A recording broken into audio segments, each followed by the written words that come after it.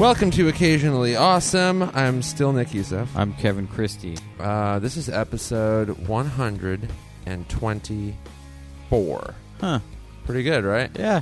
Yeah. By the way, in retrospect, I'm glad we didn't do an anniversary episode. What do you mean, like a 100? episode 100? Yeah. How come? I don't know. I'm just glad we didn't. But just for no particular reason. Because most people do, and we didn't. Yeah, I wanted to do. I was like, let's do a 101 or number 99. But then by the time we got there, we had a couple bonus ones, and then we were already past it, and then we were like, yeah, whatever. It doesn't matter. Doesn't matter. We can do a 150. Okay. But yeah, who cares? We'll 100% forget to do that. Yeah, totally. So. We will. Let's not forget to mention any upcoming gigs that you or I have. Your dog is looking. Sorry, I just thought it'd be funny to put the mic in front of his face like he was going to talk. He didn't. December 28th, 29th, I'm in San Francisco at the Punchline with Dean Del Rey. Nice. Should be fun. I've never been there. I'm very excited. You ever been to the Punchline? I've never done I've done Cobb's. Cobb's is what you've done. Yeah. Okay, yeah. I've never done the Punchline. Punchline's great. Speaking of which, perfect segue. Pass, snap. I'm recording an album at the San Francisco Punchline, everybody. So if you live in San Francisco or the Bay Area, December 16th through 19th. Album recording nights will be the 18th and 19th. That's Friday, Saturday, 2 shows each night. NickYoussef.com for tickets, or search my name on Live Nation, Ticketmaster, or thepunchline.com. Plenty of ways to do it.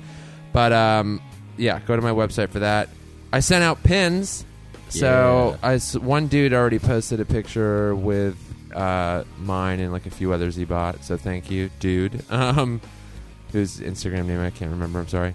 But if you've gotten yours, post a picture of it on Twitter or Instagram, like you wearing it or wherever you're going to put it, and I'll repost that shit.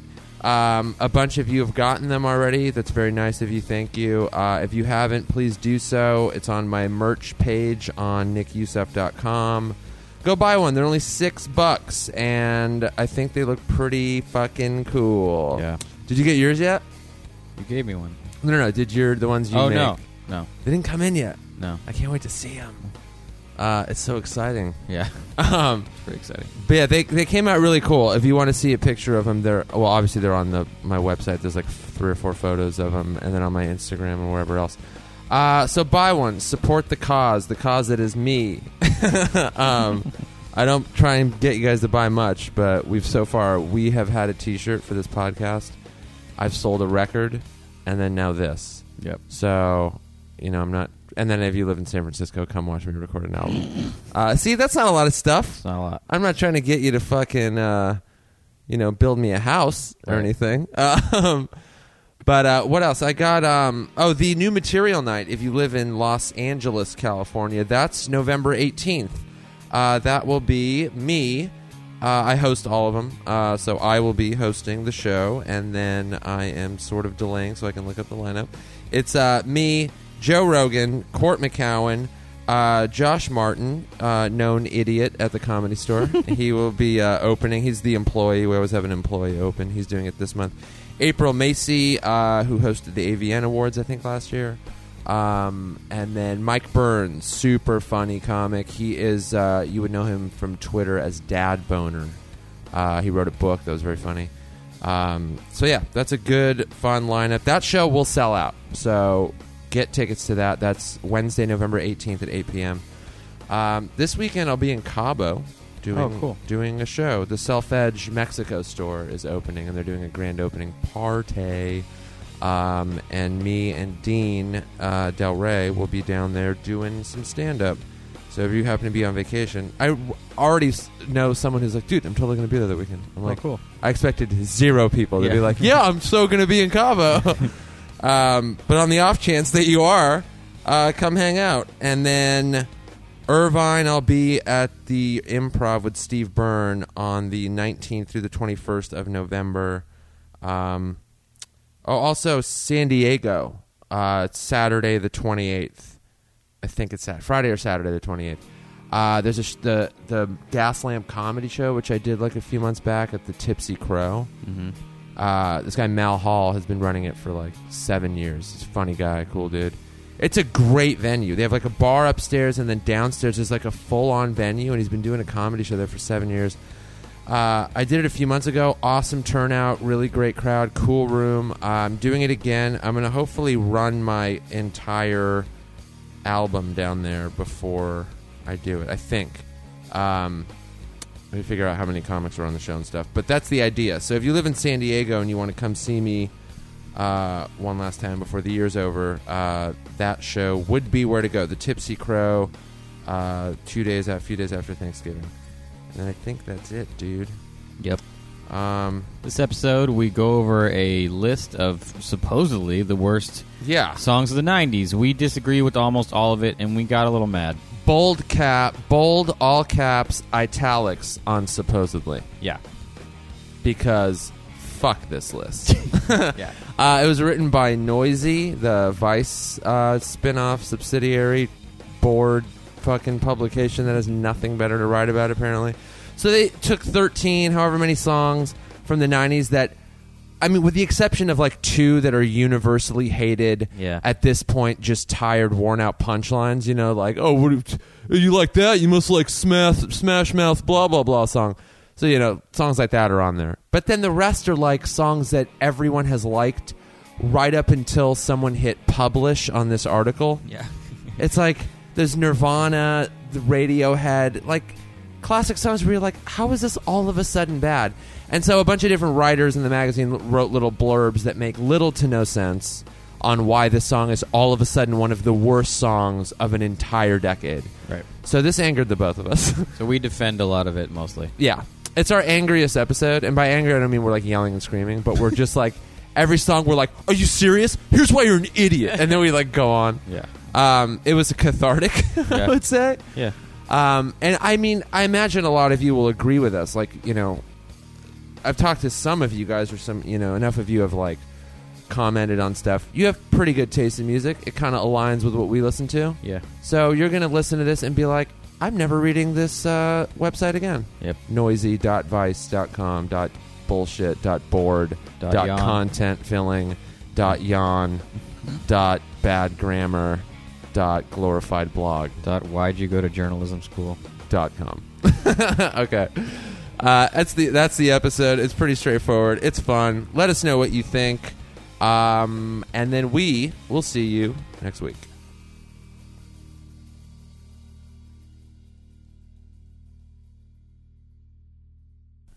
I don't even know how this list came up.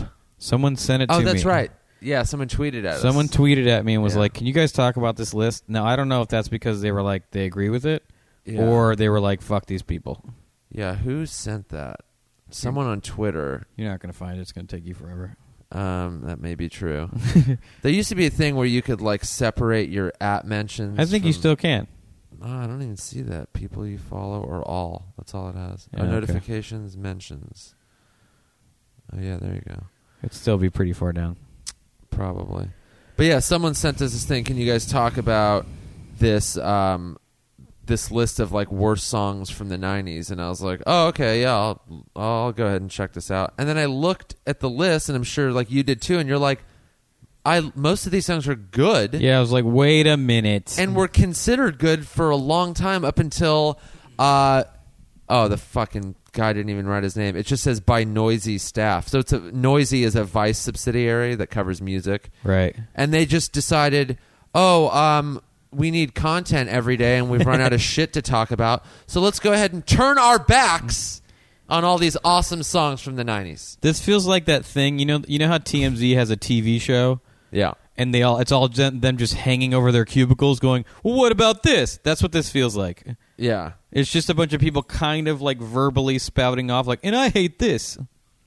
But yeah, and I mean, it's stuff too that like, Vice was covering a while ago going like, one of the best Radiohead songs was, this, or Blink-182 had some great pop punk songs, and now they're like, guess what sucks? Blink-182. Yeah. So the first one is Blink-182's All the Small Things. Yeah. Now, I'm not a huge Blink-182 fan. I listened to them in the 90s. I saw them. Yeah. This is the quintess. If you want to impersonate Blink-182, this is the song you kind of rip off. Yeah. You're like, I am hungry. Yeah. Let's get Yeah. pizza. Yeah, exactly. But like, I saw Blink 182 live probably a few times. I saw them open for the Descendants. How was the show? Did it rock out? All right. So there is like, while this isn't necessarily the one I enjoy, when a song's a hit, there are songs that are hits that are not many hits are pure garbage. To be honest with you, No, a lot of them are I good. think most hits are a good song, and even if you don't like the genre or the song, the fact that if I hear 2 seconds of all the small things, it's in my head all fucking day. Yeah. A lot of pop hits are it's understandable why they're hits. You might not like them, but you're like, yeah, I mean, it's catchy. The instruments are good. There's a good voice behind it. You're like, Yeah. I get it. But some you're like, what the fuck is happening to American society? Okay, I was in Rite Aid today, Yeah. and that song "Let It Go" from Frozen was on. That song's a piece of shit. I don't know if that I've heard that. It's huge. I think it won an Oscar. Or maybe I've heard it. I Yeah, just don't know. you didn't know you were hearing it probably. Yeah. It sucks. Right. It's not good. It's a rip off of the Little Mermaid song. It's a basic same exact idea about a girl who's like, don't tell me how to dress. I'm going to be a powerful princess and I'll wear whatever I want and I'm going to do whatever I want. But it's not as good. It's not nearly as good as the Little Mermaid one. And I'm not completely anti those songs. I feel like maybe that one got further because it was attached to a Disney movie. Yeah. If like some random pop artist made that song, it would have gotten to like number 120 in Billboard. Let It Go is massive. Yeah. But yeah, I think it was just attached to a movie, so people were like, "Oh, the Frozen movie," and then it just shoots up the charts. I just or thought whatever. that song sucked. But yeah, I mean, Blink 182. Look, when I was a teenager, and punk was making its return, you know, with Right. like with Green Day and like late Rancid when they kind of got like, you know, The Offspring. Yeah, Offspring. Blink 182 was one of the bigger ones, and they were. What was cool about Blink was they were fun. Yeah. Like you'd see their music videos, or they would always be on Kevin and Bean in the morning, and they were hilarious and They just were goofy, funny. and they were skaters, and they were like, you were just Yeah. like, these guys are cool. And they Blink 182, like a lot of bands I think are important because they're like gateway bands. So like Green Day and Blink 182 are what made me look into the Descendants, and then I loved the Descendants. So like I think that stuff, those bands are important. So like you may not love a hit. It's like you may like want to say you love the first Damned record more than anything, but you didn't start out loving the first Damned record. Like Dookie got a lot of people into punk. Oh yeah, totally. So like and also that, you know, another album that is fucking full of hits, and I respect a hit at this point. Like they're not, if they were easy to do, everyone would do it because you make bajillions of dollars if you have a hit. So it's not that simple. Now this guy doesn't necessarily go. Oh, I guess each blurb is written by a specific person from the staff. Right. So Dan Ozzie wrote the Blink thing, and he goes, now that we have enough distance from the release of Enema of the State to step away from the argument about whether Blink's rampant commercial success is killing punk, let's admit this album is pretty fun in its juvenile delinquency. So he does still maintain that. There's some catchy jams, blah, blah, blah, but this song is not good. And he goes into the lyrics of, you know, say, like, late night, come home, work sucks, I know, is, like, lazy. But, I mean, how much punk is, like... Oh, the dumbest lyrics ever. Brilliant poetic writing. Yeah. None of it. Yeah. It's all, like, the same 9 words repeated over 2 chords. Yeah. In a 2.5-minute song. Ramones songs are the... Yeah. Are you serious? And if you like, a lot of punk is associated with like anti-establishment, you know, authority sucks, fuck the government. Right. And it's not like those lyrics are like, whoa, did Howard Zinn write this? No. Did he guest author some song? No. It's just like, government sucks. Yeah. There was a Pennywise song called Fuck Authority. And then they go, fuck authority, silent majority, over and over and over for 3 minutes. And you're like, well, this didn't change my beliefs on capitalism or communism. Even the or, quote-unquote smart punk bands like Bad Religion, they're smart until you get to about 25 and read the third book, and you're like, oh, yeah, okay. This isn't like mind-blowing here. But yeah, to sit there and go like this all of a sudden is one of the 13 worst songs from the 90s. You don't remember the fucking 90s. Yeah, that's one of the all-time worst ones. There was some shit being thrown around back then. Yeah. And the ones that were that bad aren't making any lists because no one fucking remembers them. But they were on the radio, and we had to hear them for a little while, and they were garbage. Totally, yeah. You had to hear them, see them on MTV, VH1. I mean, they were there, and then they disappeared, and no one talks about them. Yeah. Like, another one that gets a lot of, like, this is a love-hate band, I think, at this point in time. Sublime. Yep. Now, if you're from Southern California, I think you have a little bit of a soft spot for them. Yeah. You know, Long Beach. Yeah. And they just kind of represented that, like, SoCal skate stoner before it was all, like, a big thing. Like, stoner culture was not a real mainstream thing. And skate culture was sort of on its way. Yeah. But these guys just, like, represented that whole thing. And they're the, I don't even know what you call that guy. The kind of the guy who gets a Joker tattoo, the white guy that gets a Joker tattoo, right? Who's into drugs, and he's your friend, and you know him, and all he wants to do is party and get high. Yeah. But occasionally he's definitely the guy who starts the fight every single time. Right. Sublime to me is a band that gets ruined by their fans. And San Diego. We've discussed this. Right, yeah, because you still go to, like, a beach city in San Diego and you walk by. But there are some of those songs on that record, and I think this song is good. What I Got is very catchy. Uh-huh. I like the lyrics for the most part. I always liked the way he played acoustic guitar. It was sort of messy, and there was like a choppy rhythm to it. There's a really good song they covered called Rivers of Babylon that he does on acoustic, and there's people singing in the background, and it's fucking cool. I always liked the way he played guitar. Yeah. It was just like a mess kind of, but like he was good, clearly. Yeah. I think people like think of him as like I hear sometimes people associate him because time has gone by and your memory just lumps a few things together that were around at the same time. Right. They like compare him and put him in the same group as like 311 or something. No, and you're like, not even. No, because I think people do that because they go like they associate the kind of like that same tattoo aesthetic and like the stoner thing, and you're like, they might have some of the same fans, but their songs were way different. I think this is going to be a bit of a stretch. I think you can draw a line from Sublime to Eminem, and it's the what I liked about his song, Eminem, Sublime songs too, was a lot about being basically broke and like a failure, and like, you know, he was always really honest, it seemed like, about like girls leaving him and what happened, and like just like kind of a real dirtbag existence. Right. And it seemed pretty like cut and dry, like this was his life pretty accurately. Mm-hmm. And it reminds me of the same way that you get to Eminem by talking, like the way he starts talking about just growing up in a trailer park. Right. It's that, you know, they're just like, yeah, we're just trying to get drunk because we live in shitty ass Long Beach, and that's it.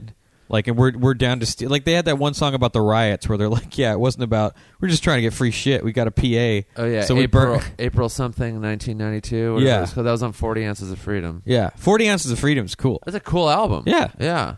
Yeah. And the one after that blew him up with the sun on it, whatever that one was called, Sublime. Something. I think that's what this album is off of. Yeah, yeah. And Santeria and like a few other ones. So this guy's thing goes like, oh, don't even mention the whole white guy, the whole white reggae band thing. And it's like, they weren't a reggae band. They had some of that influence. They combined a few, you know, little ska, little but reggae, I guarantee rock. this guy's not mad at the Clash when they did the same thing. Yeah, I mean, it's easy to pick apart something and go like, oh, you were influenced by. I mean, so anyone that does blues is like, you got to be black to do blues, or have we stolen enough of that now it's a white thing? Yeah. Like, how do we need to just steal more reggae so white people can do it? Yeah. Are you going to say the same thing about Eminem? Like, oh, don't even talk about the white guy rapping thing. Like, no, he's great. Yeah. If it has to be ethnically accurate, you'd have no jazz, because jazz is white dudes now. Yeah. You'd also have no street art, you guys. Street art is exclusively white at this point. It sounds like a bad camp sing-along, the kind where someone hits the guitar box for rhythmic accompaniment. Guess what sing-alongs are? Catchy, and you remember them. Right. The guitar ambles nonsensically, which turns the song one marginally cool line. I can play the guitar like a motherfucking riot into a joke. Elsewhere, the lyrics are equally self-defeating. Traditional reggae imagines love as a revolutionary act. Here it's somewhere between a call for conformity. Quote, I don't get angry at the bills I have to pay. Love is what I got. Don't start a riot. In an act of nihilism. I mean, if you want to just hammer home the fucking this isn't traditional reggae thing, they're not billing themselves, nor were they ever, hey, we're this reggae band. Yeah, they weren't saying we're trying to put ourselves in line with the same style of lyrical expression. Hey, we're the next Bob Marley. They never fucking... They might have had some influences or whatever, but they were literally... They claimed Long Beach more than anything else. Yeah, all they cared about was being from Long Like, Beach. there's no other way to yell, hey, we're a bunch of white guys, than Yeah. to say, like, hey, look at us pot-smoking Long Beach dudes. Now, I get it. They paved the way in a very bastardized form for Insane Clown Posse. right. Which, hey, I get it. But, like, what would Juggalos be doing? You should, by the way, you should be glad they're Juggalos, because if they weren't Juggalos, they'd be breaking into your car. Right. So don't get that pissed. Yeah. Some They of those also guys are good to still hang out might with. break into your car. But, But for that weekend during the Juggalo thing, they're busy. yeah.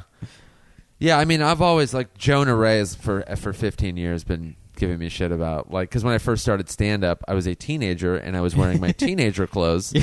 So I had a Sublime shirt of the cover of this album, which the name, I don't know why I can't fucking remember it. It might have been self-titled, right? Maybe.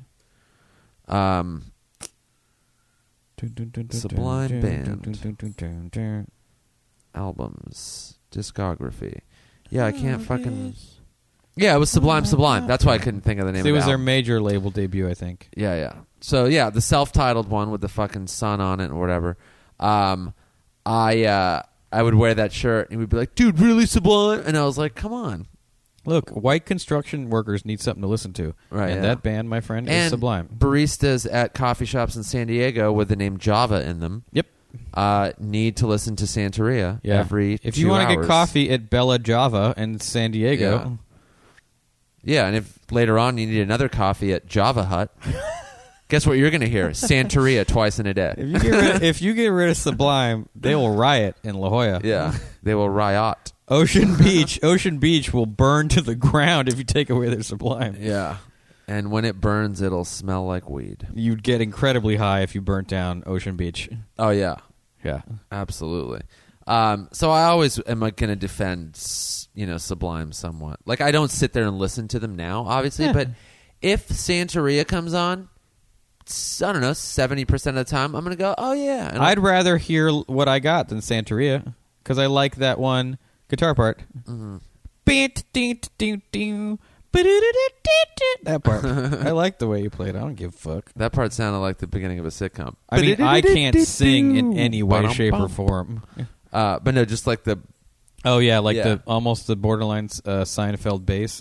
Yeah. Yep. Yep. This next song we tried to listen to, and while it starts off hot, Yeah. it doesn't. And the problem is the band itself has a lot of good songs. Oh, man. It's Metallica's fuel. Yeah. And I like Metallica, always have. They're very important to me. Drawing the logo and Justice for All, Yeah. Kill 'Em all those records. Like, fuck, Metallica's Yeah. great. This is a bit of a fumble. Bummer. This is a fumble for them. Yeah. Well, I mean, when they released Load, it was like, all right, what the fuck happened to Metallica? Yeah, it was they fell not completely off brand, but as much off brand as they ever fell. They got a little away from what they were really great at. Yeah, they were just like, that was the first album of theirs where you're like, oh, these guys are older now, and they're just not rocking out like they used to. It was like a commercial rock, like hard rock They album. were responding a little to what was going on at the time. And it kind of sucked. You were just like, oh, man, this is not They all good. cut their hair. Yeah. It was like, come on, man. That was the biggest insult when we Yeah. were like, we all just sat there going like, this isn't Metallica. Yeah. These guys have to have long hair and ratty clothes instead of like short hair and, like adult rocker clothes. They showed up to, I remember this, the taping of the Alice in Chains acoustic, what was the MTV acoustic Unplugged? show? Unplugged. Yeah. And one of the guys in the band saw them and wrote on his guitar, "Friends don't live friends, give haircuts." I remember that. Yeah. That was awesome. Because Metallica as a band to me is admirable. Mm-hmm. They stuck around. They're like the only band that survived the '90s for the metal band. Right. The only like legitimate actual only metal band that survived. Wait, how do you define survive? Like they were really successful the whole time. They Yeah. still sold tons of records and they didn't like get smaller. They stayed basically the same level. Huge stadium shows. And, Right. and it wasn't like it, whereas like most of metal got completely pushed out during the 90s, especially hair metal. Well, yeah, there was always a separation between that metal and like heavy metal. Yeah, but it Yeah. didn't seem like it when it was happening. It was like, oh, this is all kind of metal. I mean, it was some of it was way more pop, like Rat and Def Leppard and Poison. That shit got like erased during the 90s. Whereas Metallica was still putting out records. Maybe they weren't considered as cool, but they were still huge. Well, the reason that didn't get erased though is because the glam metal and the hair metal, like Rat and Poison and all those guys, Yeah. were like they were taking the whole like huge stadium rock thing and just going crazy with Yeah. it. And it wasn't. That's the reason that's the reason grunge kind of became popular, was because it was a response to all that garbage. Yeah. And then people were like, finally, and then all those bands died Yeah, out. 'cause- But guys like Metallica and like Slayer and Pantera and all those bands, they still stuck around because people weren't tired of that. There was like an Yeah. authenticity to it. well, metal essentially was like tough, and hair metal Was not at all. Yeah. So Metallica and Slayer and those bands stayed tough. Well, those bands weren't nearly as big. So there wasn't as much. There wasn't going to be, I think, as much of a contraction. yeah. Motley Crue, I would say, survived that. Because they were borderline. They were like legit metal, but then they got a little glammy. Motley Crue was still pretty fucking good. Yeah. I still like Dr. Feelgood. I like that record. Yeah, they were. I mean, they were. and a good that band. I think that was one of their biggest pop, like as far as like numbers wise success. Yeah, records. yeah, Motley Crue was good. yeah. They were cool. Theater of Pain, But yeah, all those good album covers. all those hair metal bands were like, they never were metal anyway. They were just Yeah. like, it was just like hard glam rock, and to call them metal in any way, but.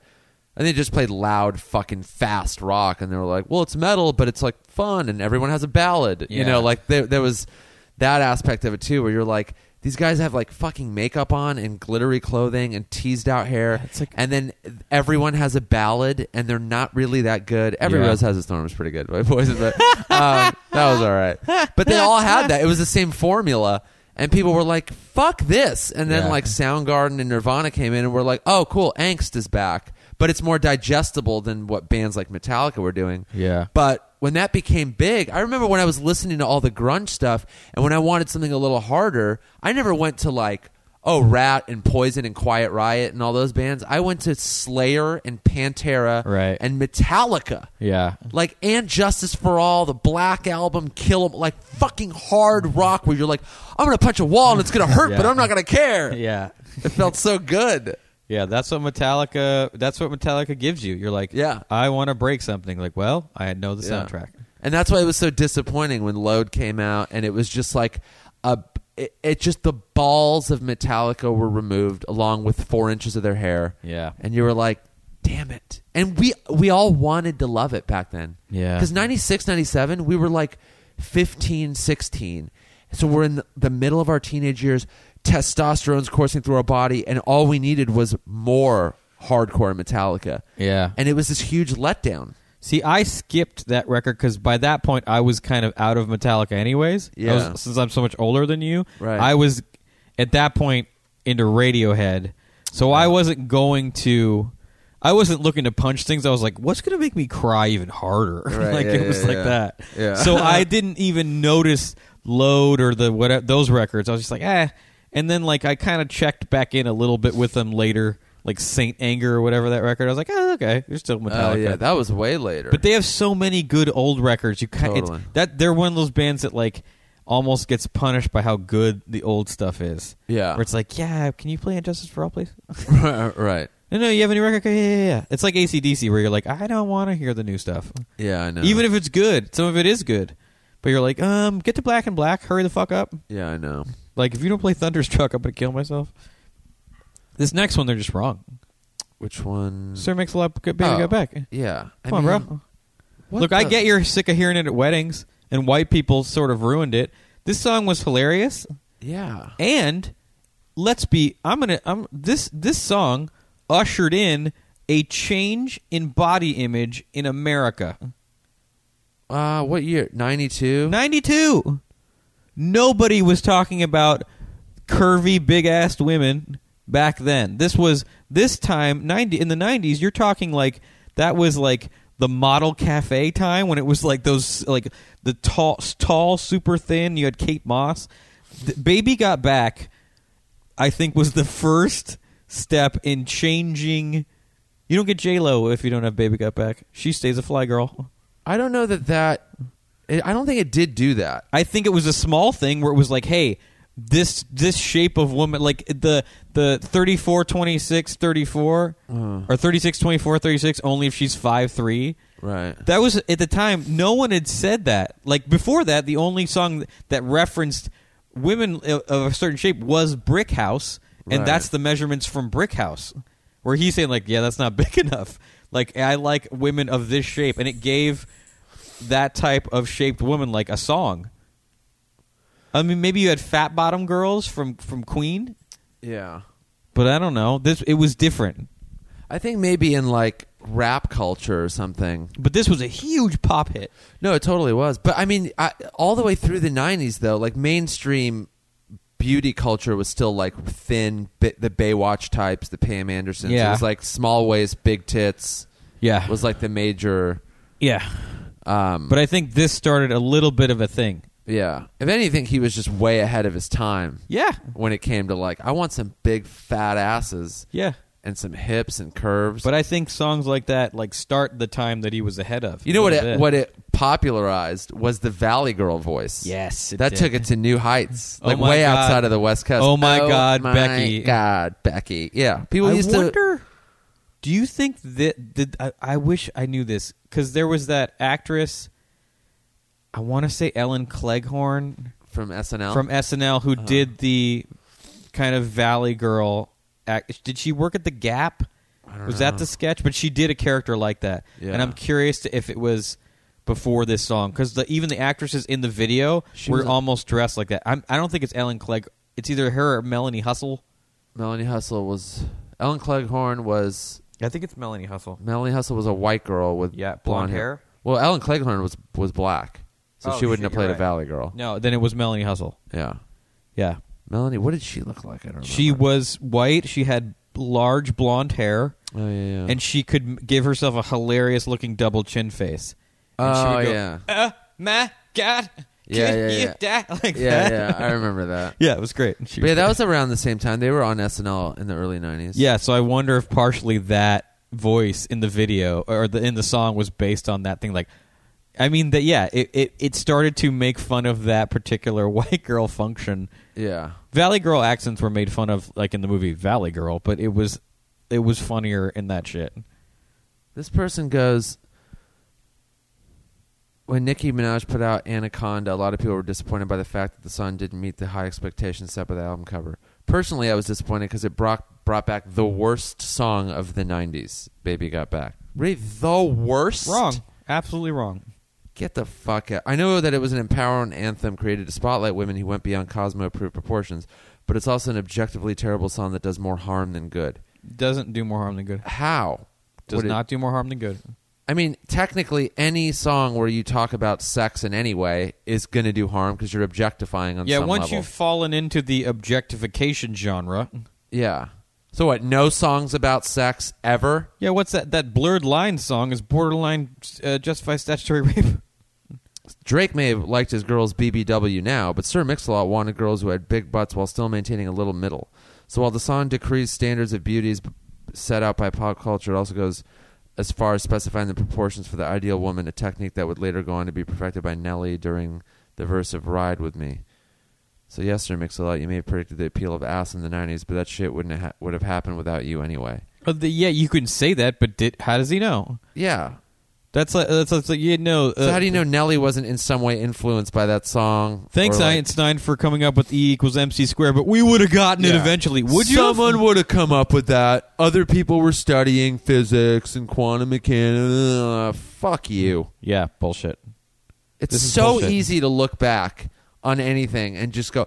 That's partly why I thought we should do this list, is because you see every 2 weeks people will reverse course on something. Yeah. That like the tweet about something will be like the greatest blank from this decade.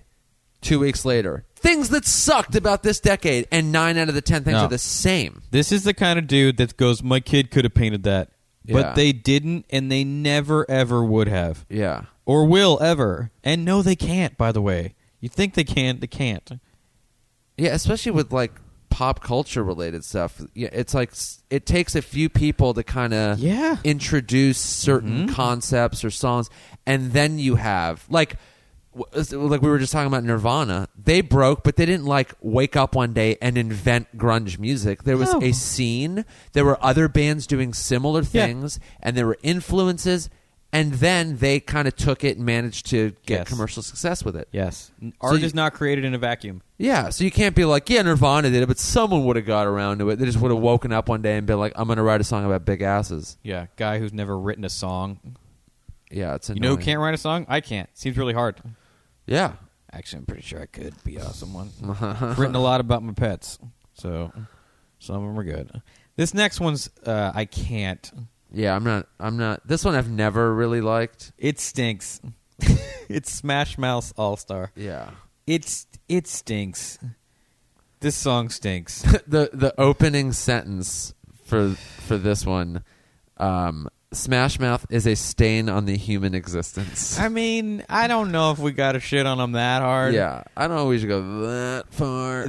Smash Mouth is a kind of 90s Cuisinart band. Yeah. Where it was like, oh, we need a DJ, we need to sound ska, we need to this, we need to that. Like, Yeah. it is... And I'm pretty sure they fisheye lens the shit out of the music video. Oh, There's probably every a lot of video that. was fish-eyed and cross-processed. Yeah. Very bright colors. But, yeah, okay, this song does suck, but it sucks. And the lead singer, I think, was the original Guy Fieri. He had like that annoying bleached hair. Now, we've discussed this. I love Guy Fieri. I know that's a weird thing. I know. I still So can't I process that. I've talked to you about this. I think he's good for America. But, yeah, this is a rough one. Although I did like the lead singer on the Surreal Life. He was like the most level-headed one in the was house. on? Oh, wow. He was on it, and he was like kind of the more normal of all. Everyone else was a total shit show.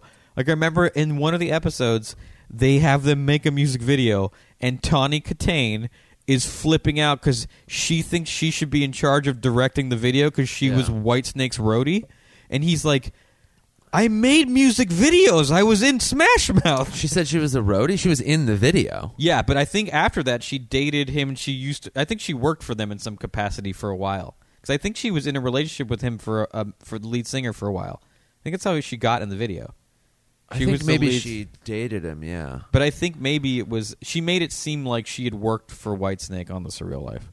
right. And he was like, "That's cool. I directed one of our fucking videos, Yeah, so I think I got this handled." that's funny. Yeah, I didn't know she was on that show either. she was. It was not good. She did not come off good. No, it sucks. Yeah, That but sucks. She's a cool chick. yeah, she hangs out at the comedy store. I went to a taping of America's Funniest People once when she was the host, and she was wearing a see-through skirt, and I saw her butt. Yeah. And then at some point, a producer was like, "Your butt's showing," and then she went off stage and changed her shirt. That's funny. Changed her or like put on like a slip. Yeah, but when she shows up at the comedy store, she's always nice to everybody. Yeah, she's super cool. Yeah.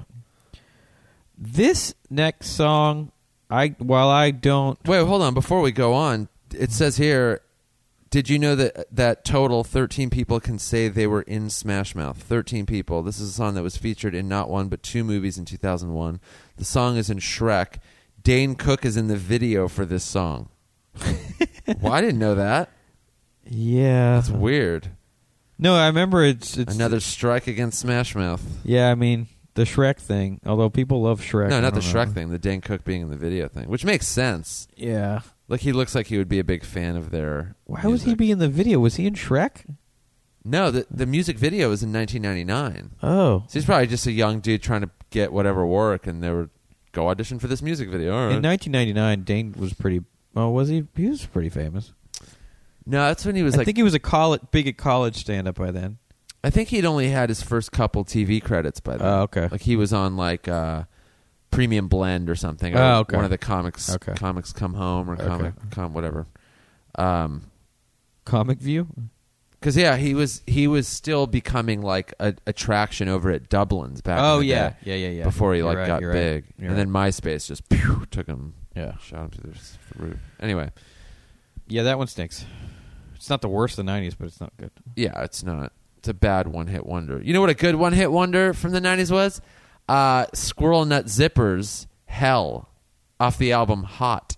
I don't know. You didn't like that one? It was okay. Squirrel Nut Zippers were so funny. That song was hilarious. Yeah, I don't know.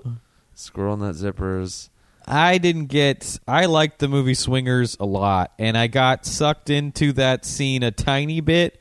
Squirrel Nut Zippers didn't I bought a Brian Setzer Orchestra CD. Yeah. But I don't know. The Squirrel Nut Zippers They were didn't get just me. so weird.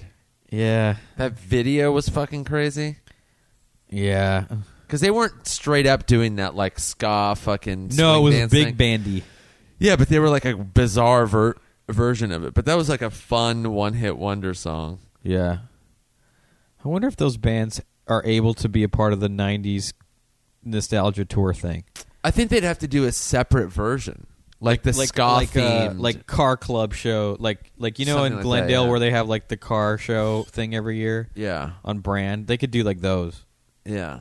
I bet you they play at the occasional state fair. I feel like what they would have to do is something like a sort of ska something tour, and you'd have to get like a main attraction, like the Specials or something like that. Yeah. One that had respect, and then a bunch of like weird ones from the 90s. I wonder if people that want to see the Specials would want to see the Squirrel Nut Zippers. I could see them not. Maybe, yeah. But at their age now as adults, they'd just be like, that'd be fun, and I Yeah. guess that song was cool. It would There's just be a enough- nostalgia trip. I feel like there's enough good ska bands, so you could get the Specials, you could get Hepcat. Like there's Yeah, there are you people get out there. enough. And then a couple of the one-hit wonder ones, and then just organize a fucking thing around it. Hepcat was good. Yeah, I think that could work. Okay, the next song on this list, Lou Bega, Mambo Number 5. I actively hated this song. I really did. Every time it came on, I would my goal would be to listen to as little of it as possible. Like run to the next room and turn off the radio or to change the channel on MTV. I just couldn't do it. I hated this song. This wasn't a song I necessarily turned off immediately. I liked that it gave lots and lots of women a song with their name in it. Right, yeah. Because he packs, I don't know how many women are in the song, but there's a lot. He's a German mambo singer? I didn't know that. Oh, the minute I heard it, I was like, this guy's definitely European. Wow. Yeah. Maybe I just never let myself hear enough of it to know that he was from anywhere. Yeah. I was like, you know where he's from? Not this channel.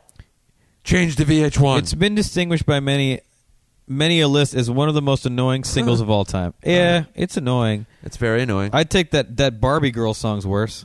Oh, yeah. Come that on, was Barbie, bad. let's go party. That's worse by far. Yeah, That's way worse. that was bad.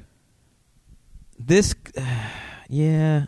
I was going to say, like, Oh, Mickey, You're So Fine. It's not nearly as annoying as this song. Yeah. Yeah, this one just straight up sucked. I'm not even going to really... Yeah, and it's like the problem with this one is the whole album going to be like this? Is like you cannot. Yeah. No one I know in the world can tell me what another Lou Bega song sounds like. Yeah, or what another Lou Bega song is called. Nope. You do not know what that or sounds like. what was the name of the album this song was on called? Yeah. I have no idea. Was it ever an album, or did he just release the single? If he had just released a single, it would have been like, you're smart. But they wasted months in a studio recording other songs. A couple $1 million went into this. And although it probably made a ton of money. It definitely did. But fuck, did I dislike this song. Yeah, that one's a rough one. The next one, I think it's ruined because of how it is particularly used. It's Sarah McLachlan's Angel. Yeah. You know it from the saddest commercials ever Of all time. for adopting animals. Yeah. Commercials that I literally, if I'm watching something and they come on, I have to mute the television. Yeah, or and you will cry. I put my hand over my eyes because I can't. They are gut-wrenching. And now it's one of Sarah McLachlan's her big cause is animal rescue, which feel you, Sarah, right there with you. Yeah. Me and you, our hearts are connected in that way.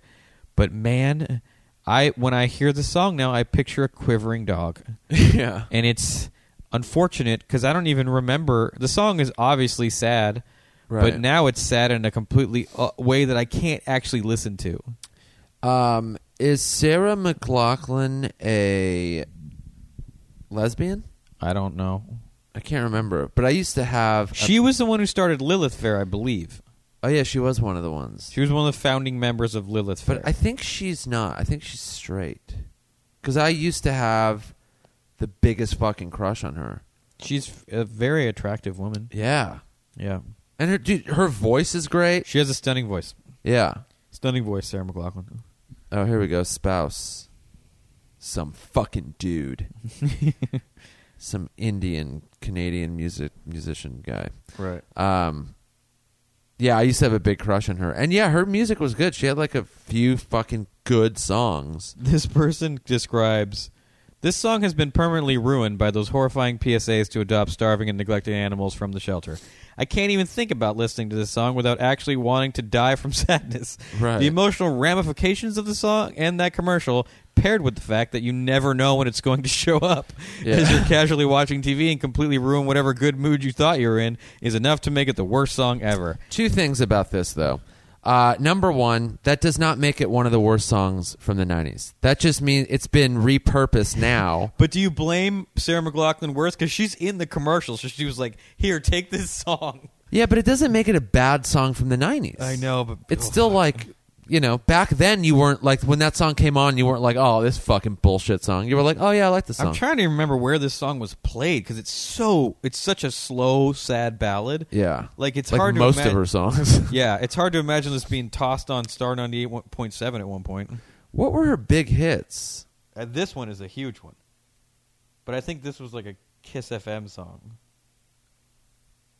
Yeah, I don't even fucking remember. Her first album was in 1988. Really? Yeah. Huh. But I think that was before Okay. anything. I think was Solace, Drawn to the Rhythm. I will not forget you, right? No. Oh, yeah, Will You Remember Me? Was that her? I don't think that was her. No, Shit. that's her. That's her. Fumbling Towards Ecstasy. That was the name of one of her albums. That's not the best name. By the way, may have bought that record. Really? Yeah. I was really into 10,000 Maniacs and like Natalie Merchant. Oh yeah. So She's pretty good. This didn't get completely Her lost. big album was Surfacing. That was her big one. Okay. In 1997. That had Building a Mystery. That was the big one. Building a Mystery. That was a good song. Building a Mystery. That got played on K-Rock. Yeah. That was a good song. Yeah. And Adia. Remember Adia? Yeah. Oh yeah. She's good. Yeah, she was good. Yeah. Sarah McLachlan's good. Yeah. If you're and I don't think Angel is any worse than any of those songs. It's maybe a little sadder. No. But it's not a bad song. You can't punish a song just because of the association. Yeah, not at all. If I got punched in the face to Baby Got Back, that's my fault, not Sir Mix-a-Lot's. Right. Yeah, that like, one. Yeah, just, I don't like weddings, but like that, I don't. That I one shouldn't. it just doesn't even apply, man. It's like, come on, fucking noisy.vice.com. If you want to cover music, do it right. Give it some fucking context. This isn't impartial at all. This isn't journalism. This is just like you need to fill space on your website. These so are- you're like, here's what sucks all of a sudden. These are someone's like Tumblr entries. Yeah. They seem like bad stand-up bits. Oh, no shit. These Yeah. reviews read like a new stand-up's attempt at having a rant. Okay, this next song's good, and the video was good. And yeah, we heard it too many times, but the song's good, and the video was cool looking. It's R.E.M's Everybody Hurts. Yeah. They're fucking standing on the freeway. Remember, they just get out of their cars? I know. And he's standing and singing on the overpass? Yeah. That shit was cool looking.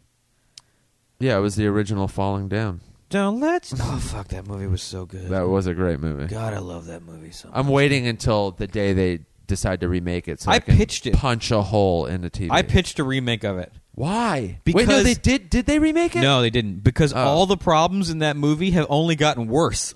You just need the right... You could use Michael Douglas again. Or there's just new problems now. Yeah, it's that movie was so ahead of its time. Yeah. Add cell phones into the mix of that film. Yeah. Oh my God. It was a great movie. Dude, that movie's good. But yeah, this song's good. This song is not on the list. It's fucking sad and good. Although, I was talking... REM is interesting. What does caterwauling mean? Caterwauling, I believe, is just like it's like wailing in sorrow, like. I've never even fucking heard that. I've heard it's an old timey term. It's almost like a country term to make a shrill or howling or wailing noise. Yeah. Okay. So that's the fucking this person's problem. No. So it goes, okay, wow, okay, sure. REM were one of the most influential bands in the history of indie rock. Apparently, that's the opening sentence, but somehow that's not good enough for what he's about to say about REM. Thanks for basically inventing college radio and alt rock REM. And there's more. And yeah, fine, this song probably has helped countless people through some of the worst periods of their lives. But if you're ever wondering why people look askance at your extremely cool taste in alternative music, that shows what a deep person you are and how far outside mainstream norms and conventions you lead your life, your answer is this song. Listen to that caterwauling. This guy's a geek. What? It's unbearable, it says. This sounds like someone's soul being poured down a drain. It sounds like a cute, lovable animal, a bunny or a pig or whatever, getting strangled to death. No, it fucking doesn't. This is bad stand-up. It really is. It's just, they just were like... And, you know what it is? It's like that new kind of stand-up that apologizes for their opinion before they get it. Like, and by the way, I know, and I'm not trying to be racist, and by the way, I have total respect for women, but what's up with these dumb chicks? Like, right. This hey, look, guy... I love indie rock, but like, fucking, let's just admit now, REM sucked. You know what I mean? Like, what's with that shrieking voice? This is the guy that goes, and I like almost every one of their songs, but they suck. No, they don't. And this song doesn't suck. This is just clickbait. This was written by a wuss. Yeah, this guy's had a couple opinions. What was his other one that he I don't know. Decided he liked? Did he write one of the other ones? He decided he didn't like Sublime. Yeah, he wrote the Sublime one. Yeah, this dude's too much of a nerd. This guy's like if a blog put on pants. What they should have fucking done is after they shit on a song, they would have been like, instead listen to, and then put 3 songs that they do think are good. From the 90s, not just like any song. Back up your shit with what you think is good instead of just anyone can pick a song. Yeah. And then go figure out why it sucks. I can tell you what this guy would have told you to listen to. Sleater Kinney and Sonic Youth. Right. And some other like non-musical, unlistenable crap art rock that gives you something to talk about with a girl wearing all black. Any Slint song. Listen to that instead of REM. Yeah. No, REM was great.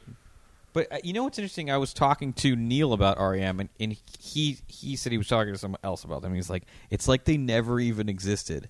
So it's like I never hear about them anymore. They don't like something, and I didn't agree necessarily with that. I was like, I don't know if I agree with that entirely. But REM does feel like they're missing from the music landscape right now. And they were so big and had so many hits. It's like it's not like they should have become what U2 became. But they're like missing right now. But I mean, because they were never like a giant mainstream pop success. Some of their songs were. This was a huge pop hit. They had a few, yeah. But like, okay, here's this. Losing My Religion was a big hit. That was a huge one for them. But it's, it wasn't still that kind of music that you're going to be hearing in bars for the next 15 years. That's true. You're not hearing Losing My Religion or Everybody Hurts or. Yeah. I mean, maybe they had a couple older songs that were like a little catchier and poppier. Yeah. That you would hear. What's the Frequency, Kenneth? Is good. Yeah, that one. But I think that song, it was. I remember what happened. They got that huge record deal from Sony, where it was like $80 million, and then their next record was like it did the worst out of any record they'd put out. Right. And then they just like almost got like smaller and smaller, and now you don't like see them doing stuff. They've been around since the fucking early '80s. Too, yeah, which is they insane. were. I mean, REM is clearly like great. But like I wish REM was a little more present in the way that like Pearl Jam, while not huge, still puts out records fairly often, and like you go see them and their shows are good, and like I don't maybe I'm just not checking enough on what REM's doing. But again, Pearl Jam was like more of a straightforward rock band, and they kept continuing to evolve into that. Well, you'd think Michael Stipe would do a solo record or something. Yeah, I don't know what he's doing or why. But you know who, like, a similar one to that, who you don't hear about a lot but was very influential and had a lot of great songs? Elvis Costello. He puts out a record now and again. He does, but you don't hear his name thrown around that much. But he was, like, a really big deal. And he didn't have too many songs that were, like, you heard all over the place. He was very influential. I hear about him, it's like, oh, he's at the Hollywood Bowl. Yeah. I fucking love. But I Elvis hear about Costello. him as much as I hear about REM. They're just, their names are thrown around. Pump or It like, Up and Allison, like those songs are perfect. Elvis Costello was awesome. Pump It Up's one of the best pop rock songs. It's one of the catchiest things you've And he was ever heard. rebellious as fuck. Yeah, he was. He was so fucking cool. Yeah. And and by the way, people that look like me have to pay a lot of respect to the dude that looked like that. Yeah. I mean, he comes right after Buddy Holly. He's the next step in that look. It's like, hey, I'm a geek, but I'm gonna still get girls. Like, thank God for him, dude. Yeah, he was a fucking angry dude. Skinny ties, who was stylish, and his like ballads are beautiful. This next song could not be wronger. Could not be wronger. What is it? The Verve Bittersweet Symphony. Yeah, I don't know what. This song's fucking great. This song is so great, the band let themselves get the living shit suit out of them by the Rolling Stones and didn't make a penny in publishing. Well, I mean, they stole it. They stole it. Yeah. Well, they asked permission. The Rolling Stones said no, and they did it anyways, apparently. Yeah, they got sued. It sucks because that was their biggest hit, and they never made any money. Then the Stones get all the money. That's the part they stole. I've never heard a version without it, and I wonder what it would sound like. It wouldn't have been as big a hit, but it might still have been a hit With this one? without the violin sample. Because that's what the part they took. Right, It's a orchestral cover of a Stones song. It sucks. Yeah, I mean, I guess that's what you get for stealing, but Lucky Man was a good song. That band was good. The album, This album's good. that this is on is so great. It's a fucking great album. They did the original, "The Drugs Don't Work." Oh, really? That Ben Harper covered, Oh, and his version's amazing. yeah. But dude, listen to "The Drugs Don't Work," and you're gonna be like, God, that is. Is this heavy. guy's name Michael Richard Ashcroft. Richard Ashcroft. His solo records are good. Yeah, this album was fucking awesome, dude. Yeah, and this song is awesome. This just is a mistake. Yeah, John Lucky Man. Hill. What was the fucking other? I haven't heard this album in a while. Yeah. But I used to listen to it all the time. Lucky Man is such a good song. Yeah, Lucky Man's great. What the fuck? Oh, I typed it in wrong. This dude just doesn't like Britpop at all. Oh, is that what his complaint is? Yeah, he's shitting on all of Britpop. Sonnet is a great song. Oh, yeah, it's fucking... The Drugs Don't Work is awesome. Velvet Morning. I mean, there's so many good songs on that album. You know what's interesting about that? Urban Hymns is what it's called for you guys who are wondering. Urban, fuck. That time period, these bands, they were all doing so much drugs. Oh, yeah, but the song, the music doesn't necessarily sound like it's being made by people that are that into drugs, that hardcore. I've always found it fascinating where the music was like really pretty and like palatable, but these guys were doing fucking mountains of drugs. Yeah. The whole scene was just about drugs. Yeah, I mean, in the 90s, to be in a rock band, it was still like you had to be on drugs. It was still like a cool thing to do. Yeah. But again, this guy, it's a different person from the staff writing on this song. But the complaints are always the same. They're very superficial, and they have really nothing to do with why it's good or bad. And the complaints are all related to other bands, which has nothing to do with anything. Yeah, like it's part of this. No, this song was good, man. It's a beautiful song. They mention how he has to write Keith Richards a check every time the song is played anywhere. But that's what happens when the only memorable thing you've done in your career is sample a string section that covered a Rolling Stones song and have your song show up in the focal point of some shitty 90s movie. You're going to write off that entire song because of that. You're wrong. They took the string section, or they sampled it without permission. Now the entire song is one of the worst songs from the 90s. Stupid. Get your fucking shit together, Vice. Yeah, no, this is just wrong. I think you could take that sample out and it would still be a good song. We're doing exactly what Vice wants us to do right now. We're taking this thing, maybe a whole podcast episode about. Yeah. But we not only clicked on it, we gave him an hour. Yeah. We were baited right the fuck in. Yeah. We should have not said Vice so many times. I know. But the point is, it's like you see so many of these articles that are just like, hey, guess what? All of a sudden, sus, and you go, no, it doesn't, and you click on it. This is long form trolling. Yeah. But I mean, now it's like the more of these I read, the less I'm gonna in the future click on an article by Noisy. Yeah. Because I'm going to go, yeah, I don't really trust.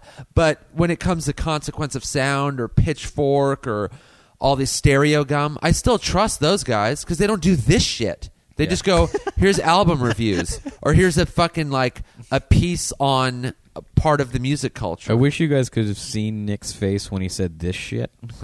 There was an intensity. Yeah. It was raw. It reminded me of Metallica's early work. I just want justice for all, Kevin. Bam! You scared the dog. Did I? Yeah. It's okay, boy. The dog just looked at me like, "Why'd you let him do that?" Yeah. Come The here, dog's Kev. like, chill out, dude. It's just a song. go. When he walks over there, tell him it's okay. Okay. All right. Well, everything. They don't like everything- yelling. Everything's fine. The next song, also a good song, Blur Song 2. This is a Yeah. fun song. Totally. Like, yeah, the lyrics are probably whatever. And I'm feeling heavy metal. It's great. This is a good song. So what does it say? It was originally meant to be a send-up of grunge, but in attempting to mock something they thought was lame, Blur managed to instead give unholy birth to a musical entity more annoying than a phalanx of coked-out Eddie Vedders. Sure, it's catchy, but so is Syphilis, and look where that got Hitler. You open micer piece of shit. Yeah, this is hack. These are God. hacks. Give me a break with If you this, guys dude. want to be stand-ups, do it. Yeah. Stop pretending to be stop wasting our Yeah. time with your garbage stand-up in the form of articles. Yeah, go do stand-up and suck for 7 years Yeah. before you have something good See to how say. well the syphilis Hitler line does in front of actual Yeah. humans, you hack. Hey, it's catchy, but so is Syphilis, and look where that got Hitler. Yeah. Is that your Womp. attempt to be like dirty and edgy? Womp. Cool. Yeah, shit on Blur for still no reason. I'm not seeing an actual reason. You're saying what? Woohoo got annoying after a while? Any song that has, harmonies or whatever that are repetitive, or how many songs have people go yeah or woo Yeah. over and over? If you listen to it 500 times, okay, yeah, great. It will be annoying. You know what I guarantee this person likes? The Beatles. You know what the Beatles were? Catchy. Right. You can't... It is a mistake to categorize music as less valid or good or credible just because it is catchy. It's like, what about the Kinks? Right. Kinks are catchy as hell. My Sharona, they're Right. great songs that are catchy. I know. Satisfaction, Elvis Costello, just Tom Petty. Come on, saying catchy is actually harder to do. It's easy to write. I bet you it's easier to write some long, drawn out, like whiny drone thing that doesn't change. We're just. It's hard to write something that sticks in your head. Look Right. at Dr. Dre. Dr. Dre is great at getting stuff stuck in your head. I know. And look at the end Timbaland? of it. Listening to the song makes me actively angry and also more than a little confused. Like, what the fuck are you so happy about, Blur? You're British. Oh my god. Oh, another joke about how British people are all depressed because it's gray all the time there and no one's happy at all. They invented Cool. Benny Hill. Benny Hill, pretty funny. This British British humor, that's pretty hilarious. That sentence right there is one of the worst jokes from the 90s. yeah.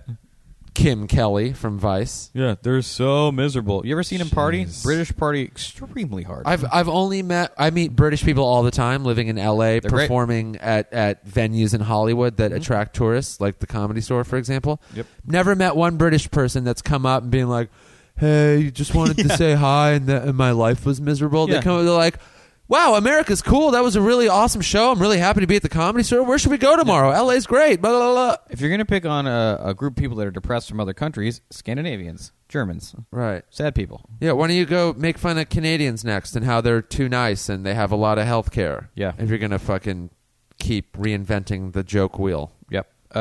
Next song, also good. Primus, Winona's Big Brown Beaver. Yeah. First of all, the bass in this song, like the bass in every Primus song, is Yeah. awesome. Yeah. Because he's awesome. I mean, this song's fun. Yeah, it was a little silly and ridiculous, but God forbid. Didn't they write the South Park theme song for free? Yes, they did. Didn't they just go, here you go. Yeah. We're super cool. No, this song's good. Yeah, Primus is fun. You know, if you stripped away the fact that this song sounds like your bass instructor showing off, suck a dick.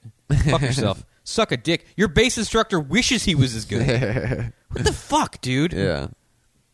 This guy couldn't even stretch this out. Ugh.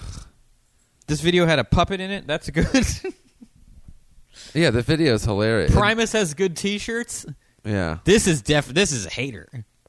This dude either was too young to go to the Primus show or didn't get laid at the Primus show because he wasn't having enough fun. They're probably going to do is just do a worst songs from the 80s, 70s, and 60s, and they're just going to be like, you know why Led Zeppelin was awful? And then they're going to shit on that. You know why the Rolling Stones sucked? And then they'll pick an amazing Stones song and tear that apart. Angie was a piece of garbage. Yeah, this guy says, this song makes you feel like you're at a state fair attended solely by people on sex offender lists. No, it doesn't, you moron. It just doesn't. The video he sang? No, the song. Oh, the song. It just doesn't. That doesn't even make sense, dude. That's just hacky stand-up where you put some words together you thought were funny. Yeah. A fair attended by sex offenders is not true. It's just not true. You can take anything. I think Vice is a pretty hard place to write for. This should be better than this. I don't know how related. I mean, it's Noisy is like a part of Vice, but I don't know. All right. I have no idea. Okay, we get the last one. Where are we at? No, we have two more. Remember, we moved one. The next one, you and I are. The one we moved, we were going to do in the middle, and then we should almost recant ourselves from this next one because we're too emotionally attached. But they're wrong. We're just going to mention it, and then if you've listened to this podcast enough, you already know how we feel about Radiohead's Creep. Yeah, we're not going to torture you by telling you why they're wrong because we're not objective emotionally, but they're clearly wrong. Radiohead's Creep's a great song. Yeah. I mean, Radiohead themselves are one of the best bands If you ever. want to talk sadness and being a teenager and feeling bad about yourself, Creep nails it, bro. Yeah. Creep is down. If you have zits on your face, Creep is your anthem. Yeah. So how dare you? If you've ever had angst, Yeah. Creep, you're going to like Creep. Yeah. So we just went by that one fast. But the next one is moronic. All right. It is moronic because it was basically the Rosetta Stone of an entire new movement in music. It was the reason we call the 90s the 90s. Yeah. Not the 80s were so long. They went 20 years. Exactly. Without this song, we would have just been like, the 80s were 20 years long and we didn't notice. Right. No, there was no escape. But there was an escape, and they were called Nirvana. Yeah. Smells Like Teen Spirit. Are you this is so ridiculous to put this on this list. Get the fuck. And the paragraph starts out with, "Man, this song is trash. Why? Well, there's a simple fact that there are countless other Nirvana songs that are way better than Smells Like Teen Spirit." Why does that make the song trash? Yeah. You can't just compare. So this is not one of the best Nirvana songs, so now it's one of the worst songs of all of the 90s? That doesn't make sense. Why don't you retitle your fucking article, not worst songs from the 90s, but like songs that were overrated maybe? Yeah, or songs I heard too many times. Yeah. And by the way, the only actual criticism of this song, which was voiced by Dave Grohl himself in a documentary about the Pixies, was that it's a bit of a Pixies ripoff. Okay. Now, if you want to say that in your article, fine. But guess what? This guy didn't say that. He didn't say that in his article because he doesn't fucking care. Yeah. He doesn't know what he's talking about. He probably doesn't even listen to Nirvana. He was probably like, oh, I got to pick one that's really going to get people to go, what? And then he went with Nirvana. This song rules. Yeah. This song rules. I'm okay with this whole list if all these people go, oh, yeah, we're not music journalists on any level, and nor do we care. We just wanted clickbait. If you Then say I'd be like, if this yeah, list was great. called "This is a Song I Hate," Yeah. this song I've never turned this song off once when it comes on ever. Even the Ever. Weird Al cover is awesome. Because it's good. Yeah. Okay, I can give you a very specific memory of this song. Okay.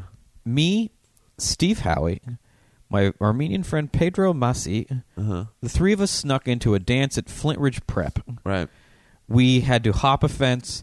We probably didn't have to go to nearly as much work as we did to sneak into the dance, but we were, it was high school, and we were sneaking into a dance. I think we were in 9th grade. Right. And we sneak into a Flint Ridge Prep dance because we heard there'd be cute girls there or whatever. And, it's a rich kid school. And we were there to be, in our hip-hop dancing crew and hopefully challenge a rival whites-only hip-hop dancing crew to a dance battle because we could maybe beat them. Uh-huh. Now, we show up and we do some of our hip-hop dancing at the thing. No one knows us because we don't go to that school, so it didn't work. We didn't, meet girls or we're cool. But then the DJ stopped playing exclusively hip-hop music and played that song. Yeah. And at that point, the probably 70 people that were at the dance who were having no fun up until that point started having actual fun because they just started running into each other. Because a mosh pit broke up, which we didn't know existed until this fucking song came out. Right. Now, granted, there were mosh pits and slam dancing in the world, but we were 14. Yeah. I wasn't going to be at Glastonbury or some fucking festival where this was going down. I wasn't in England in the 70s to see the Sex Pistols. So guess what? This was the first time I had heard a thing and thought, hey, this is a song I get to run into people to. And yes, I'm dressed like I'm in a background dancer in a rap video, but I'm going to run around anyways. Right. And that's what this song did. It was the soundtrack to youthful angst in the 90s, of which didn't exist before that. Yeah. 14-year-olds weren't going to go back and listen to the Sex Pistols at that time. It wasn't going to happen. This song did it. And it ushered in all that shit, which then allowed you to go back and listen to The Clash, and listen to The Damned, and listen to Dirty Rotten Imbeciles, and The Circle Jerks, and all that shit. Yeah. So to say this is one of the worst songs of the 90s is one of the dumbest fucking things I've ever heard. It's just wrong, and the person who wrote it should be ashamed of themselves. Eric Sunderman. Yeah. This is just bullshit. The reason Nirvana's risen to the top of the alternative pile of garbage that was the mid-90s, in parentheses, sorry R.E.M., and is considered important by this generation is because of two primary reasons. Videos of the band performing look like an Instagram filter, and Kurt Cobain killed himself, and we're all assholes who love a poetic story, even one that's rooted in genuine tragedy and self-loathing, and possibly could have been prevented. To the person who thinks this is the greatest song of all time, we get it, bro, you're alt. That is not why... So... Also, you can't make fun of a guy. You can't say, we get it, bro, you're alt, when he actually went to the trouble of killing himself. Yeah. If anyone's going to be legitimately alt, it's the one that goes through with his suicide. You can't be like, we get it, you're sad. Yeah. Motherfucker put a gun in his mouth and then pulled the trigger. Yeah. So, he's saying that they're considered important by this generation because one of the primary reasons is their videos look like an Instagram filter. Number one, no one watches fucking music videos anymore. Yeah. So it's not like these things are floating around everywhere and all these like young millennials are like, oh, I can't get enough of this music video. They're like, what's a fucking music video? Where do you even find one of those anymore? You really think someone YouTubed this video and was like, oh my God, it looks like Valencia. That's why I like this band. That's why this generation loves them? Is that really why? Maybe because the previous generation or the early part of this generation grew up identifying with their fucking angst and how they blew previous genres of music away. They blew them away. They got rid of them. Also, if you're going to say that the reason this band is so popular is because their videos, plural, look like Instagram filters, you're now recognizing some of their other songs, which you say is the only reason this song sucks is because their other songs are so good. And also, the first half of this generation couldn't like them for Instagram filters because there was no Instagram. Yeah. For, I don't know, fucking all of the 90s and half of the 2000s that we've lived in so far? The Instagram's been a big thing for, 3 years? So up till 2012. It's fucking So stupid. 12 full years out of the 90s? He just wanted to make an Instagram filter joke. Yeah. And then he's just like writing off the whole killed himself thing. Oh, you only like him because he killed himself. A lot of people killed themselves, and they didn't, change the course of music history for the rest of time. Yeah. And he started doing that anyway before he killed himself. Yeah. They were a legitimate, successful, interesting band. Yeah, get Bleach. Before he killed himself. Yeah. To say that some of their songs may be overrated or not that great or whatever is a different thing. But, yeah, to say it's one of the worst songs from the 90s, That's not even. It's not even. It's. There are I know everyone wants. It's popular to say art is subjective. There are some things that aren't. In art, the Sistine Chapel is not garbage. Mm-hmm. The David is not a piece of shit. The Mona Lisa isn't a bad painting. Do you know what I mean? Yeah, there's like certain. There are things that are self-evident. There's certain room for judgment. Still, you can say that it's not my favorite. Yeah, but you can't say like that is bad. A lot of people say, the Mona Lisa to me isn't Da Vinci's best painting. Yeah, you can say that. Not.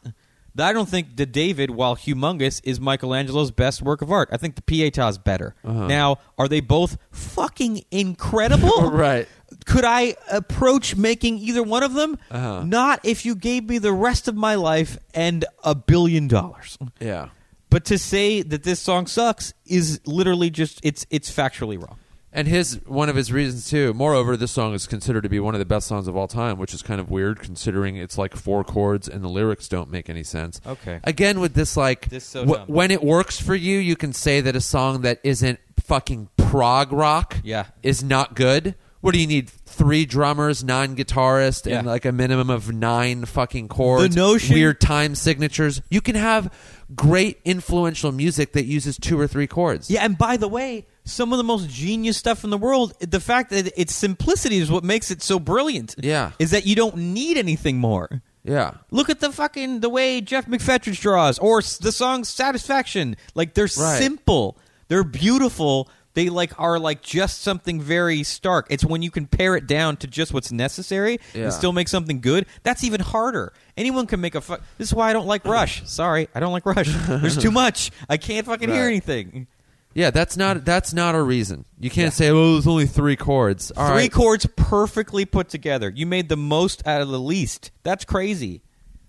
That's like a beautiful line drawing, you dickhead. Yeah, and it's not always like, well, so now what? All good music has to be about how well the instruments are played or how many chords. Yeah. So it's 3 chords, so it cannot be good. What about the message behind it or the mood that it presents? Yeah. You can create a mood. You can have an uplifting song with 4 or 5 chords, and you can have one with 2 chords or 3 chords or 7 or whatever. You can have one with a 2-3-piece band. You can have one with a 9-piece band. Yep. So what, the only good music made is by Bach, Beethoven? Yeah, wrong. You know, it's simple. The I Love New York logo. This is ridiculous. It's dumb. I mean, when you look at these articles, and you just read the headline and go, I know what they're doing. Just don't bother reading it. This is why people don't read articles. They think that they're getting readers by this kind of shit. But what they're doing is they're pushing readers away. Yeah. Sure, you guys got us to do an episode on this, and like the clickbait worked, and that is what this is.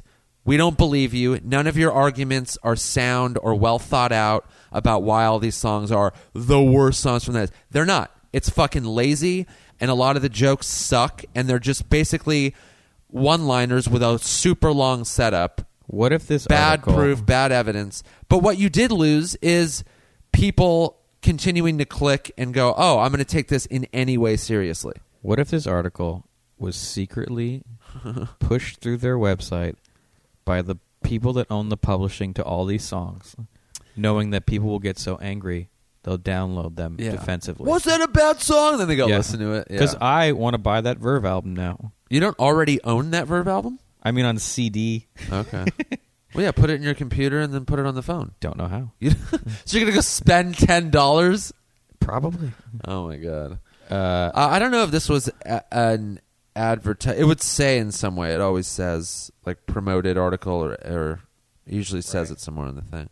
No, I think this honestly was just like, shit, we don't have anything to write about right now. Yeah. What the 90s are big again. Let's shit on a bunch of people's I'm glad people are talking songs. about the 90s because there was good shit back then. Some great movies. Yeah, it's about that time. All those people are, me, I'm an adult. I'm talking about the 90s. Yeah. Yeah. Yeah, it's been 20 fucking years, 25 years since some of the bigger things are now like distant fucking memories. You hear them on classic rock stations. And that's weird when you hear them on classic rock. When I hear a 90s rock song on a classic rock station, I'm like, whoa. I know. You'll hear Pearl Jam. It's weird. Let's click on just Noisy's front page. What else are they talking about? Chocolate, why it stinks. Yeah.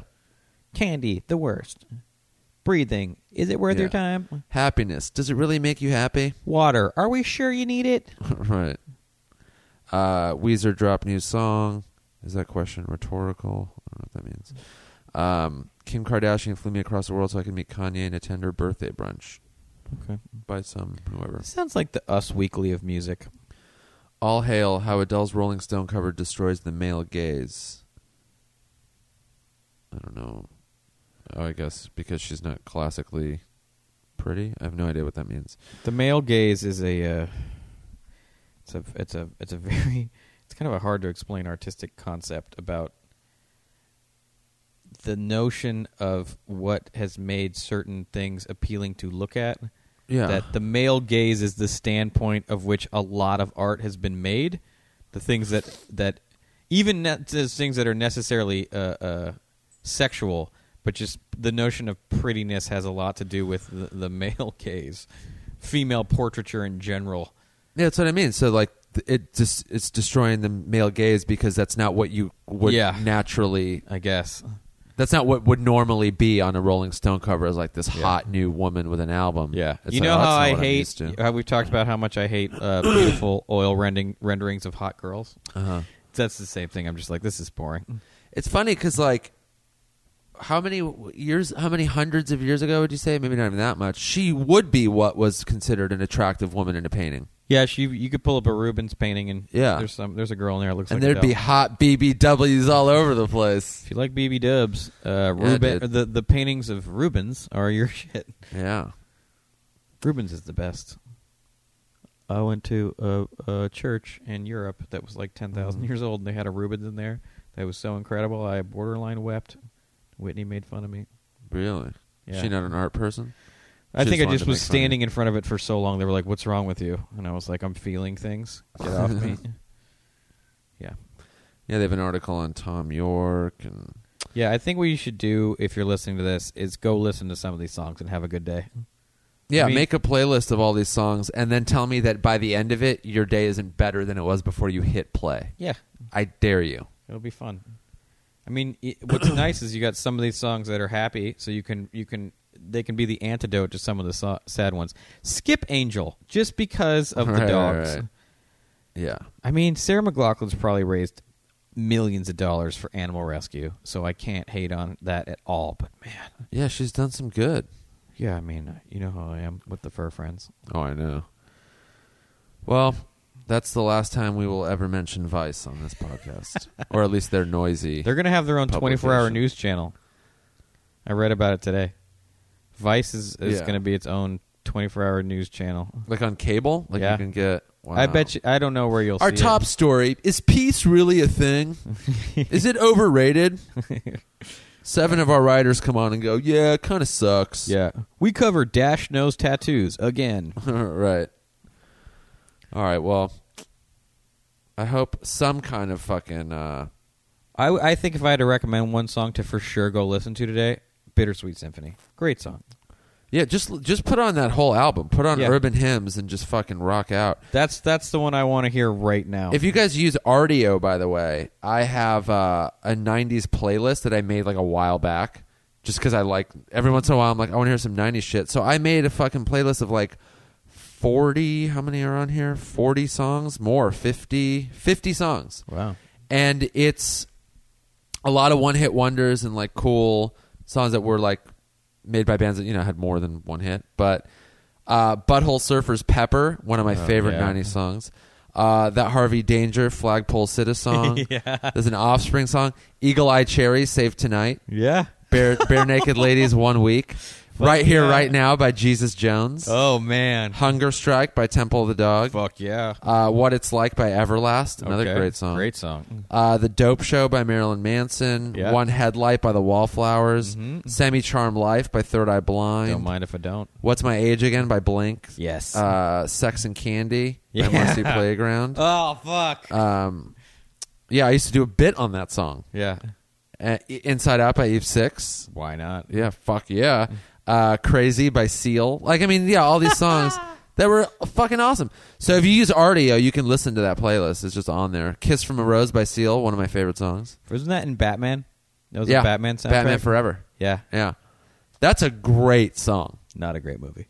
No. Not the best movie. Yeah. But Seal's the shit. Seal's great. But yeah, so you can listen to a bunch of songs I think are fun, cool 90s songs if you use that. Oh, you know what? Another thing I did, I wrote a thing. If you have to be an Rdio user, not necessarily, but I wrote. So Colin Hanks was on last week's episode, and he was talking about the All Things Must Pass documentary on Tower Records. So if you haven't heard that episode, listen to that. That was last week, or 2 weeks ago. Sorry. And so he asked me to write this. Write some stuff on Tower Records, like thoughts or memories or whatever, and then come up with a playlist for their Rdio station. So that's the All Things Must Pass Rdio station. So I wrote like a couple paragraphs on what Tower Records was to me, and then I put together a playlist of albums I bought there that I remember getting there. Oh wow! So it's just like 5. You know, it's there was like a Queens of the Stone Age album, and actually I can look it up right now. A Wilco album, Being There, which is a great double disc. Gordon Lightfoot Best Of that I got there. The first Mars Volta record, the first Counting Crows record, Bright Eyes, and Jeff Buckley's Grace, and then Queens of the Stone Age. So you can listen to all those and then read what I wrote on it. It was just like a couple, I don't know, 700-800 words or whatever. But yeah, that was very cool of him to ask me to do. And you can also, if you don't have audio, you can just read it on my website, and then there's links to the playlist and stuff like that. So that would be nickyoussef.com on the blog page. So yeah, quit shitting on fucking good 90s music, you guys. Have a little fun, nerds. Yeah. Go listen to that playlist, make your own playlist, ask a friend if they have a fucking 90s playlist. Yeah. Get back into what was cool, fun music, man. Yeah. Not all of it was great, but there was certainly a lot of good stuff that people have forgotten about. Put on some of this music and go out and dry hump somebody to be nostalgic. Totally. Throw on an old Hypercolor shirt that you may Dude, have in your closet. Fuck somewhere. yeah. I'd kill for one of those. Yeah. Fucking go on eBay. I'm sure there's a ton out there. Mark Ellis had a pretty good Hypercolor shirt bit back in the day. Really? I bet she doesn't do it anymore, but it was solid. It was just about really you want to give the fat kid who sweats a lot a shirt that shows off where he's sweating exactly? That's funny. Good idea, Mom and Dad. He's got to bring that back. Yeah, it was a great bit. Yeah. All right, well then there you go, guys. That's probably one of our angrier episodes. Yeah, probably. We got pretty heated. Yeah. But we think it was for good reason, and we're not going to apologize. Nope. But we'll see you next week.